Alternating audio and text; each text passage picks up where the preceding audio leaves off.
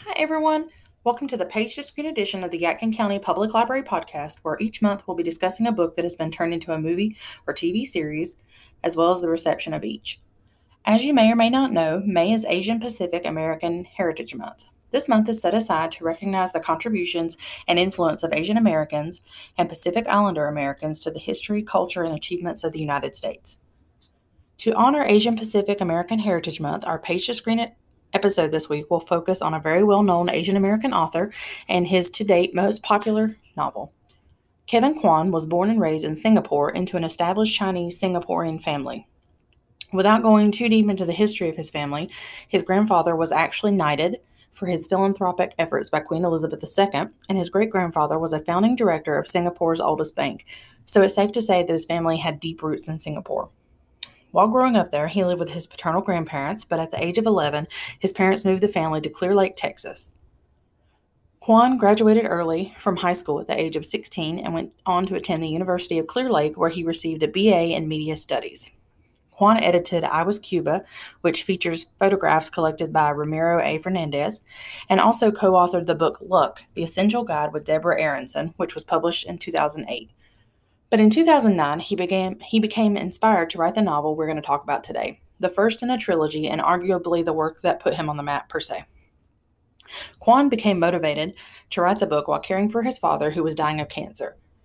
While driving to and from medical appointments, Kwan and his father would reminisce about their life in Singapore, and Kwan began writing stories to capture those memories.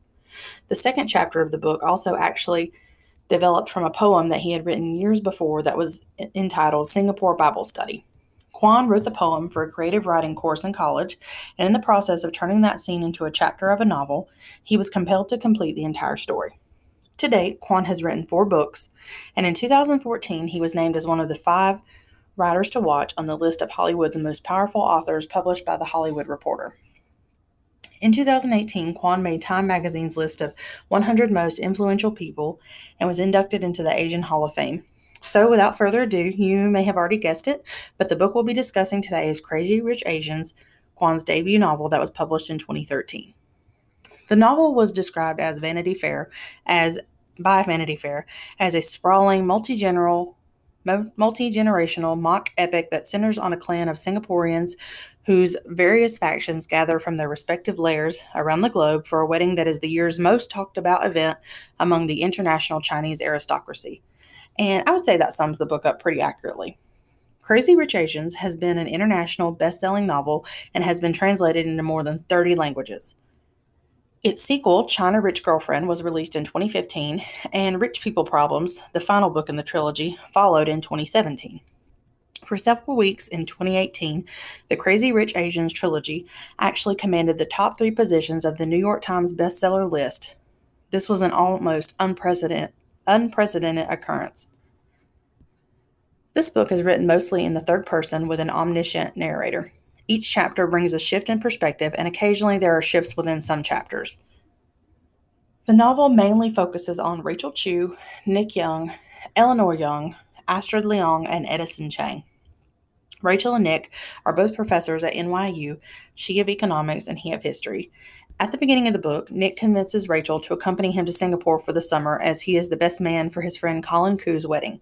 Rachel, who knows absolutely nothing of Nick's family because he hasn't really shared anything about them to her, envisions a low-key summer vacation where she'll visit Nick's humble family home, go on long drives to explore the island, and just spend quality time with the man that she could possibly one day marry. What she gets is anything but that. Nick's family is more like to a palace.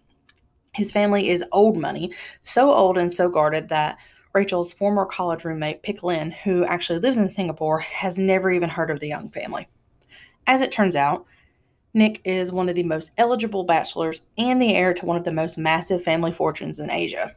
So, of course, when he brings Rachel home to meet his family and to attend the wedding, which also turns out to be the biggest social event of the year, she might as well have a target on her back. Upon arriving in Nick's home country, Rachel meets Astrid, his cousin, who is the it girl of Singapore society, Edison, or Eddie as he goes by, another cousin whose family basically lives in the pages of the Hong Kong socialite magazines, and Eleanor Young, Nick's formidable mother, a woman who has very strong feelings about who her son should and should not marry. And if you can't tell by that last statement, Eleanor is no fan of Rachel's, mostly due to Rachel's humble background as an American-born Chinese, so she's never really going to fit in the Singapore society, from a single mother family. The entirety of the novel follows Eleanor's main goal of driving the perceived gold digger away from her only son. She even goes so far as to hire a private investigator and completes background checks on Rachel and her family.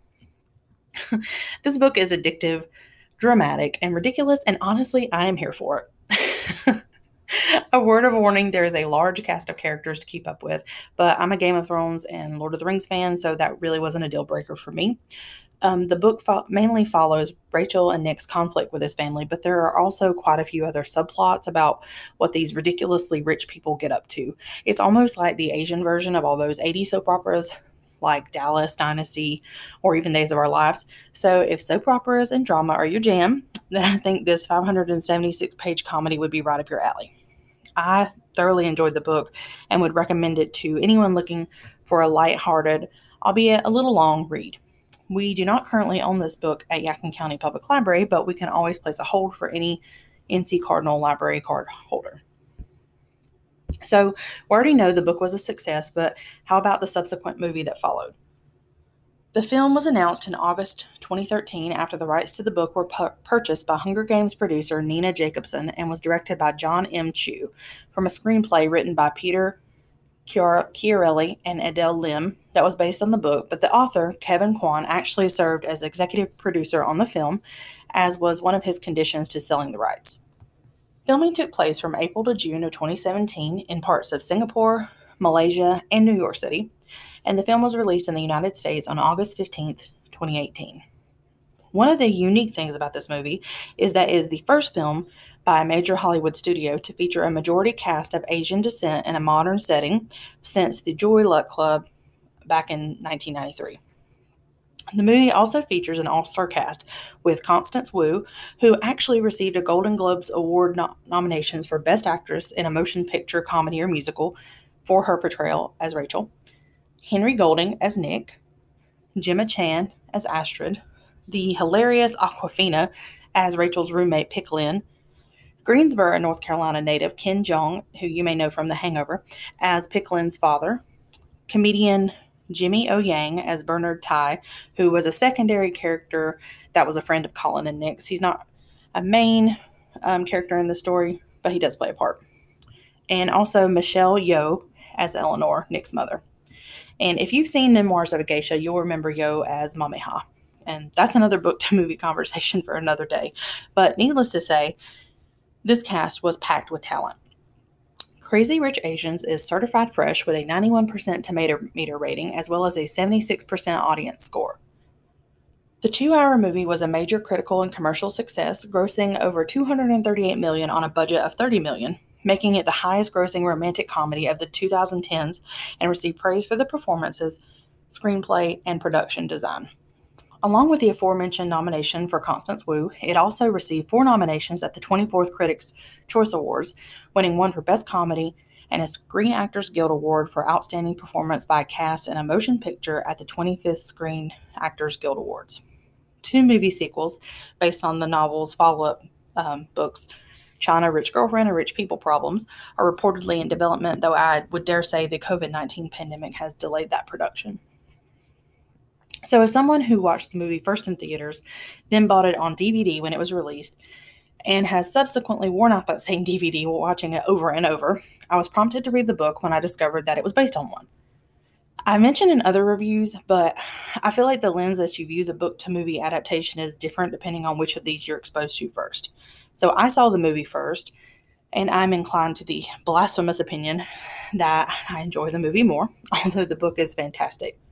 Much like last month's Austen Land review, Crazy Rich Asians is just one of those comforting rom-coms that follows a very formulaic approach to a neatly tied-up ending. The kind of movie you've seen 1,000 times, but you still love. I would say that the movie was a fairly faithful adaptation of the novel, and I suspect most of that is due to the author's ability to be a part of the production. Without giving any blatant spoilers, I would just say that the biggest difference between the movie and the book is the part that Eleanor Young, Nick's mother, plays. In the book, she doesn't really meet Rachel until 2/3 of the way through, but in the movie, she and Rachel are at odds basically from the get-go, so you see that dynamic really play out. Also, the movie gives Eleanor a redemption that we just don't see in the book, or at least in the first one. I haven't read the second or third, so I couldn't speak for those plots. But overall, this book to movie screen adaptation was an experience I thoroughly enjoyed and would highly recommend to my listeners. If you haven't seen the movie yet and you would like to, we do own a copy at Yadkin County Public Library. So if you are an NC Cardinal Library card holder, it is available for checkout. Or if you have an HBO Max subscription, it is available on that platform as well. If you're familiar with either of these, I would love to hear how you felt about the book or the movie or both. So feel free to follow us on social media, whether it be Facebook, Twitter, Instagram, or Pinterest. We'd be happy to see you there. And if you haven't already, hit that follow button so you can follow this weekly podcast. Each week, Yadkin County Public Library staff will be bringing you more topics, so be sure to check in every Wednesday at 1 p.m. Thanks for listening, and I'll catch you all next month for the next installment of Page to Screen. Happy Wednesday, everyone.